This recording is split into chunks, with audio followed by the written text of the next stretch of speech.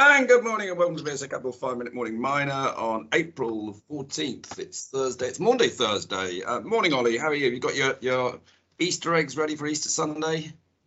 Yeah, looking forward to the long weekend. How are you? How's Cornwall?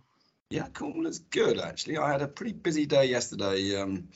I was mainly talking lithium yesterday with people down in Cornwall and how they're going to take the lithium out of the English China cave pits. And I know you and I have been around previously looking at them, and we always felt the key was Imerys, who actually own them, the French conglomerate. A lot of people down here go, no, they've got no interest at all. But actually, the people I was talking to yesterday said that Imerys is the key. They will, when they realise what they're sitting on, probably get involved. And again, actually having someone like that just brings more muscle to the whole thing. So I'm absolutely convinced that we are going to have a serious lithium capability in the UK down here in Cornwall. It's just a case now of who's doing it, how they're doing it, what process, and where it gets processed. There's quite a lot of questions there, Ollie, still to be answered. And today I'm off back this morning, actually straight after this podcast, the Camborne School of Mines again, to talk through some of the things that we're seeing and try and get some more bits of the jigsaw to solve what is definitely becoming such an exciting story down here. It's all happening. It is all happening. It really is quite exciting. I even met yesterday an ex-fund manager who's been in the city for yonks and runs a small Cornish investment fund backed by the government. And he normally wouldn't touch mining, but even he can see it. He's got to get involved with Cornish mining somehow. The problem is his ticket size is quite small because it's government money, and he needs to find small plays in the Cornish mining industry. But also we were discussing all the bits that go with it. So of course, maybe a drilling company or some of the ancillary companies, and a bit even sort of, where people are staying, hotels and shops and that sort of thing. It will become quite massive. But, anyway, that's what I'm up to down here. Let's talk to today, shall we? Maybe the first one we should point out is that it's been announced that Glencore has got 9% of Horizonte. It's interesting, they appear to have bought it in the market. The market itself this morning hasn't got that excited about it. It's up 5% or hate me, but the share price is, quite high at 8p. I guess, look, Glencore, it's not unusual. Horizonte has, as we've talked about many a time in this podcast, a fantastic nickel deposit in South America.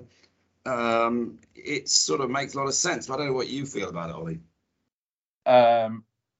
Well, very positive. You own them as a holder. Yeah, exactly. Come on, admit that you're a holder. And it's been stable around the deal price at sort of 6p for a while. So it's just started to pop up from that. But I think one of the things that the management team have done is they've kept it very much out of the China supply chain, and so that is now paying dividends as a strategic asset, as well as one that has strong economics and potential to re-rate just on its sort of P to NAV as it goes from finance developer through construction to producer. Yeah, I mean, it's going through that classic curve, isn't it, that I love to talk about and can never quite remember the name of it, but I just get it wrong. What is it? It's La Sonde or something, isn't it? Yeah, La Sonde. La Sonde, yeah. No need for the French bit. Look, what I think is interesting is that, we're seeing Glencore come and take a stake in Horizonte. We've obviously seen recently Sir Mick Davis take stakes in ferroalloys and Cornish metals. Our friend Brian Manell at TechMet has just taken a stake in Cornish lithium and has got US vanadium. The big players are starting to realise that they've got to actually take stakes in some of these critical metal companies. They're companies actually that we've been talking about, of course, at VSA for years, dare I say it, and they've been impossible to fund because they were going through that stage of feasibility, etc., where nobody wants to fund. But the big boys are coming in. And all of those stocks, and there's quite a few of them we've been talking about, actually look as though they could get a major coming in to take an investment in them. So, anybody listening to this, actually, we do have probably, I don't know, a dozen, 20 stocks that would be appropriate, and it probably is going to happen. But you're going to have to come and ask us rather than us giving them all away for free on this podcast. Talking of nickel, I don't know, sorry, it's becoming a bit of a gossipy sort of Easter Thursday type podcast, but I don't know if you saw that there's rumours that the LME, which of course got its knickers completely in twist over nickel and had to cancel contracts and actually completely ruined its reputation. There's rumours that they've got about to have the same problem in zinc. I don't know if you've seen that, Ollie. Well, the zinc market's been very tight also. All the power issues that have impacted Europe have forced smelter closures. Europe accounts for about 15-20% of global smelting capacity, and that's heavily reliant on electricity. So they've had to close capacity. So the refined part of the zinc market has become extremely tight. So it's unsurprising that there's that sort of pressure on the exchange to get hold of refined metal. Yeah, I mean, if you're looking for a zinc play, I don't know if you've got one, but of course, our favourite Central Asian Metals, or CAML, their project at Sasa in Macedonia is a lead zinc project, and so they should benefit from that, shouldn't they?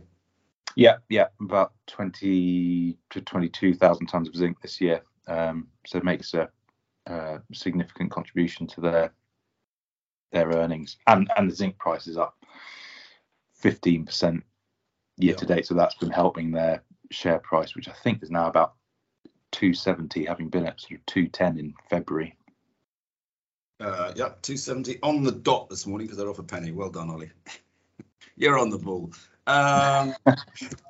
Right, just quickly, there's a little bit of a management change at Caracal Gold, which is a corporate client of ours. Jason Brewer stepped off the board, hasn't he? And somebody new's come on. Yes, they've got a new business development executive with experience in East Africa. So that seems a sensible appointment. Jason, obviously part of the sort of Mayflower team, which is a sort of quasi private equity group that help seed the company and provide management guidance in the early stage of it. And now they've built up that management team with operational people and BD experience as well. So now's the time for sort of him to move on, let the company develop on his own. Now he's done his sort of seed stage work. I think that's sort of something that's the way Mayflower operates. So yeah, I'm sure you'll go on nothing untoward there. Yeah, all left in good hands. Yeah, no, very sensible. I mean, finally, unless you've got any other news, sorry, I've done all the talking to you, I apologise. But it's interesting. I see that the gold price is actually still just ticking up. 1976, silver price nearly getting to $26. We've been talking about this all week and last week, how the gold and silver commodity price is going up, but the juniors are getting left behind. It is only a matter of time before we see a huge spike in some of these junior gold and silver stocks. Well, yeah, yesterday was fantastic for silver stocks in particular. A lot of them moving up to 10-15%, very strong day. So I think that is starting to break out of the recent consolidation. It's just getting started, I think. Yeah, I mean, one of our favourites at the moment, and it's one of our favourites really because I can never pronounce it, but I'll give it a go. But it's Guanajuato Silver. How about that? I think I got it right, didn't I, Ollie? Spot on. It's a great little company, actually, run by a guy called James Anderson, who's very talented. But it's basically a mini Fresnillo down in Mexico. Keep an eye on that one because as well as not being able to pronounce it, well, I did pronounce it, but it would have been quite a tricky name. It is a very exciting stock, and if you want, it's on the TSX at the moment, which does make it a little bit harder, but it's a silver stock. It's a really interesting play if you want to play silver juniors. Anything from you today, Ollie? The Q quarterly update from Kenmare. Some volatile production figures. Processed ore down, mined or up. So there's great impact there. But I think what it's really showing you is how difficult it is for the major mineral sands producers to